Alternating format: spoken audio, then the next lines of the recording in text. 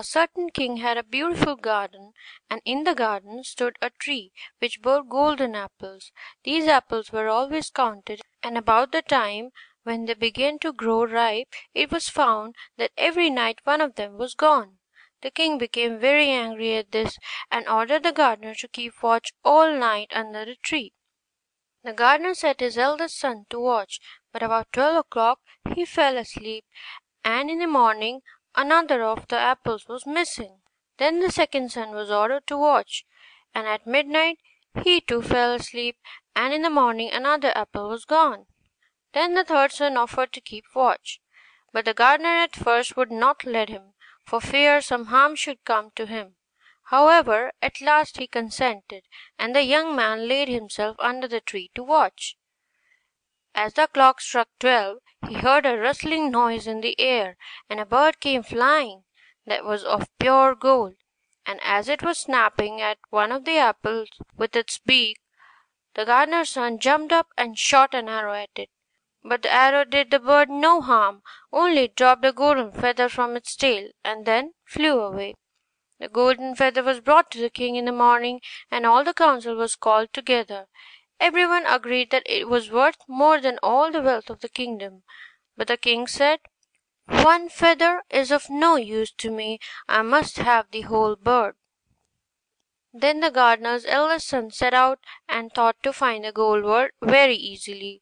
And when he had gone but a little way, he came to a wood, and by the side of the wood he saw a fox sitting. So he took his bow and made ready to shoot at it. Then the fox said, "Do not shoot me, for I will give you good counsel. I know what your business is, and that you want to find a golden bird. You will reach a village in the evening, and when you get there, you will see two inns opposite to each other. One of them is very pleasant and beautiful to look at.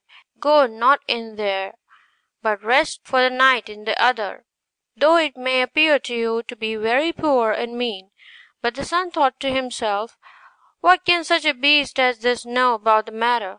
So he shot his arrow at the fox, but he missed it, and it set up its tail above its back and ran into the wood. Then he went his way, and in the evening came to the village where the two inns were, and in one of these were people singing and dancing and feasting, but the other looked very dirty and poor.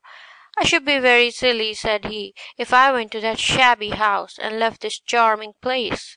So he went to the smart house and ate and drank at his ease, and forgot the bird, and his country too. Time passed on, and as the eldest son did not come back, and no tidings were heard of him, the second son set out, and the same thing happened to him. He met the fox, who gave him the good advice, but when he came to the two inns, his eldest brother was standing at the window where the merrymaking was, and called to him to come in. And he could not withstand the temptation, but went in, and forgot the golden bird and his country in the same manner.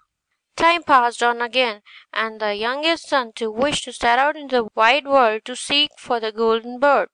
But his father would not listen to it for a long while, for he was very fond of his son, and was afraid that some ill luck might happen to him also, and prevent his coming back. However, at last it was agreed he should go, for he would not rest at home, and as he came to the wood, he met the fox, and heard the same good counsel. But he was thankful to the fox, and did not attempt his life, as brothers had done. "Still upon my tail, and you will travel faster." So he sat down, and the fox began to run. Away they went over stock and stone, so quick that their hair whistled in the wind.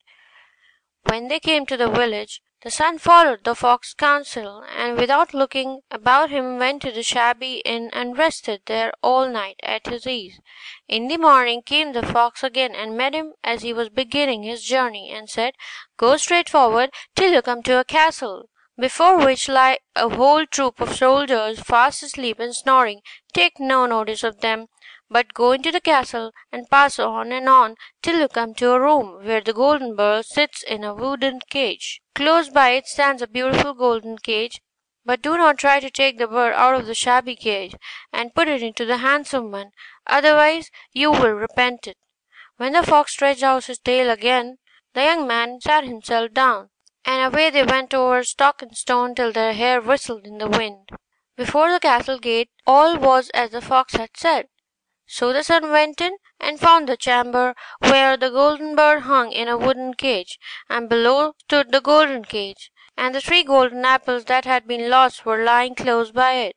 Then thought he to himself, "It will be a very droll thing to bring away such a fine bird in this shabby cage." So he opened the door and took hold of it, and put it into the golden cage. But the bird set up such a loud scream that all the soldiers awoke, and they took him prisoner, and carried him before the king. The next morning the court sat to judge him, and when all was heard, it sentenced him to die, unless he should bring the king the golden horse which would run as swiftly as the wind, and if he did this, he was to have the golden bird given him for his own. So he set out once more on his journey, sighing and in great despair, when on a sudden his friend Fox met him, and said, "You see now what has happened on account of your not listening to my counsel. I will still, however, tell you how to find the golden horse, if you will do as I bid you. You must go straight on till you come to the castle where the horse stands in his stall. By his side will lie the groom fast asleep and snoring. Take away the horse quietly, but be sure to put out the old lantern saddle upon him, and not the golden one that is close by it." Then the son sat down on the fox's tail, and away they went over stock and stone till their hair whistled in the wind. All went right, and the groom lay snoring with his hand upon the golden saddle. But when the son looked at the horse, he thought a great pity to put the leathern saddle upon it. "I will give him the good one," said he. "I'm sure he deserves it." As he took up the golden saddle, the groom awoke and cried out so loud that all the guards ran in and took him prisoner. And in the morning he was again brought before the court to be judged, and was sentenced to die. But it was agreed that if he could bring thither the beautiful princess, he should live, and have the bird and the horse with him for his own. Then he went his way very sorrowful. But the old fox came and said, "Why did not you listen to me? If you had, you would have carried away both the bird and the horse. Yet will I once more give you a counsel. Go straight on, and in the evening you will arrive at a castle. At 12 o'clock at night the princess goes to the bathing house. Go up to her, give her a kiss, and she will let you lead her way. But take care, do not suffer her to go and take leave of her father and mother." Then the fox stretched out his tail, and so away they went over stock and stone till their hair whistled again. As they came to the castle, all was as Fox had said, and at 12 o'clock the younger man met the princess going to the bath, and gave her the kiss, and she agreed to run away with him, but begged with many tears that he would let her take leave of her father. At first he refused, but she wept still more and more, and fell at his feet, till at last he consented. But the moment she came to her father's house, the guards awoke, and he was taken prisoner again. Then he was brought before the king, and the king said, "You shall never have my daughter unless in 8 days you dig away the hill that stops the view from my window." Now this hill was so big that the whole world would not take it away, and when he had worked for 7 days and had done very little, the fox came and said, "Lie down and go to sleep, I'll work for you." And in the morning he awoke, and the hill was gone. So he went merrily to the king, and told him that now that it was removed he must give him the princess. Then the king was obliged to keep his word, and away went the young man, the princess, and the fox came and said to him, "We will have all three, the princess, the horse, and the bird." "Ah," said the young man, "that would be a great thing, but how can you contrive it?" "If you will only listen," said the fox, "it can be done. When you come to the king and he asks for the beautiful princess, you must say, 'Here she is.' Then he will be very joyful, and you will mount the golden horse that they are to give you, and put out your hand to take leave of them. But shake hands with the princess last, then lift her quickly onto the horse behind you, clap your spurs to his side, and gallop away as fast as you can."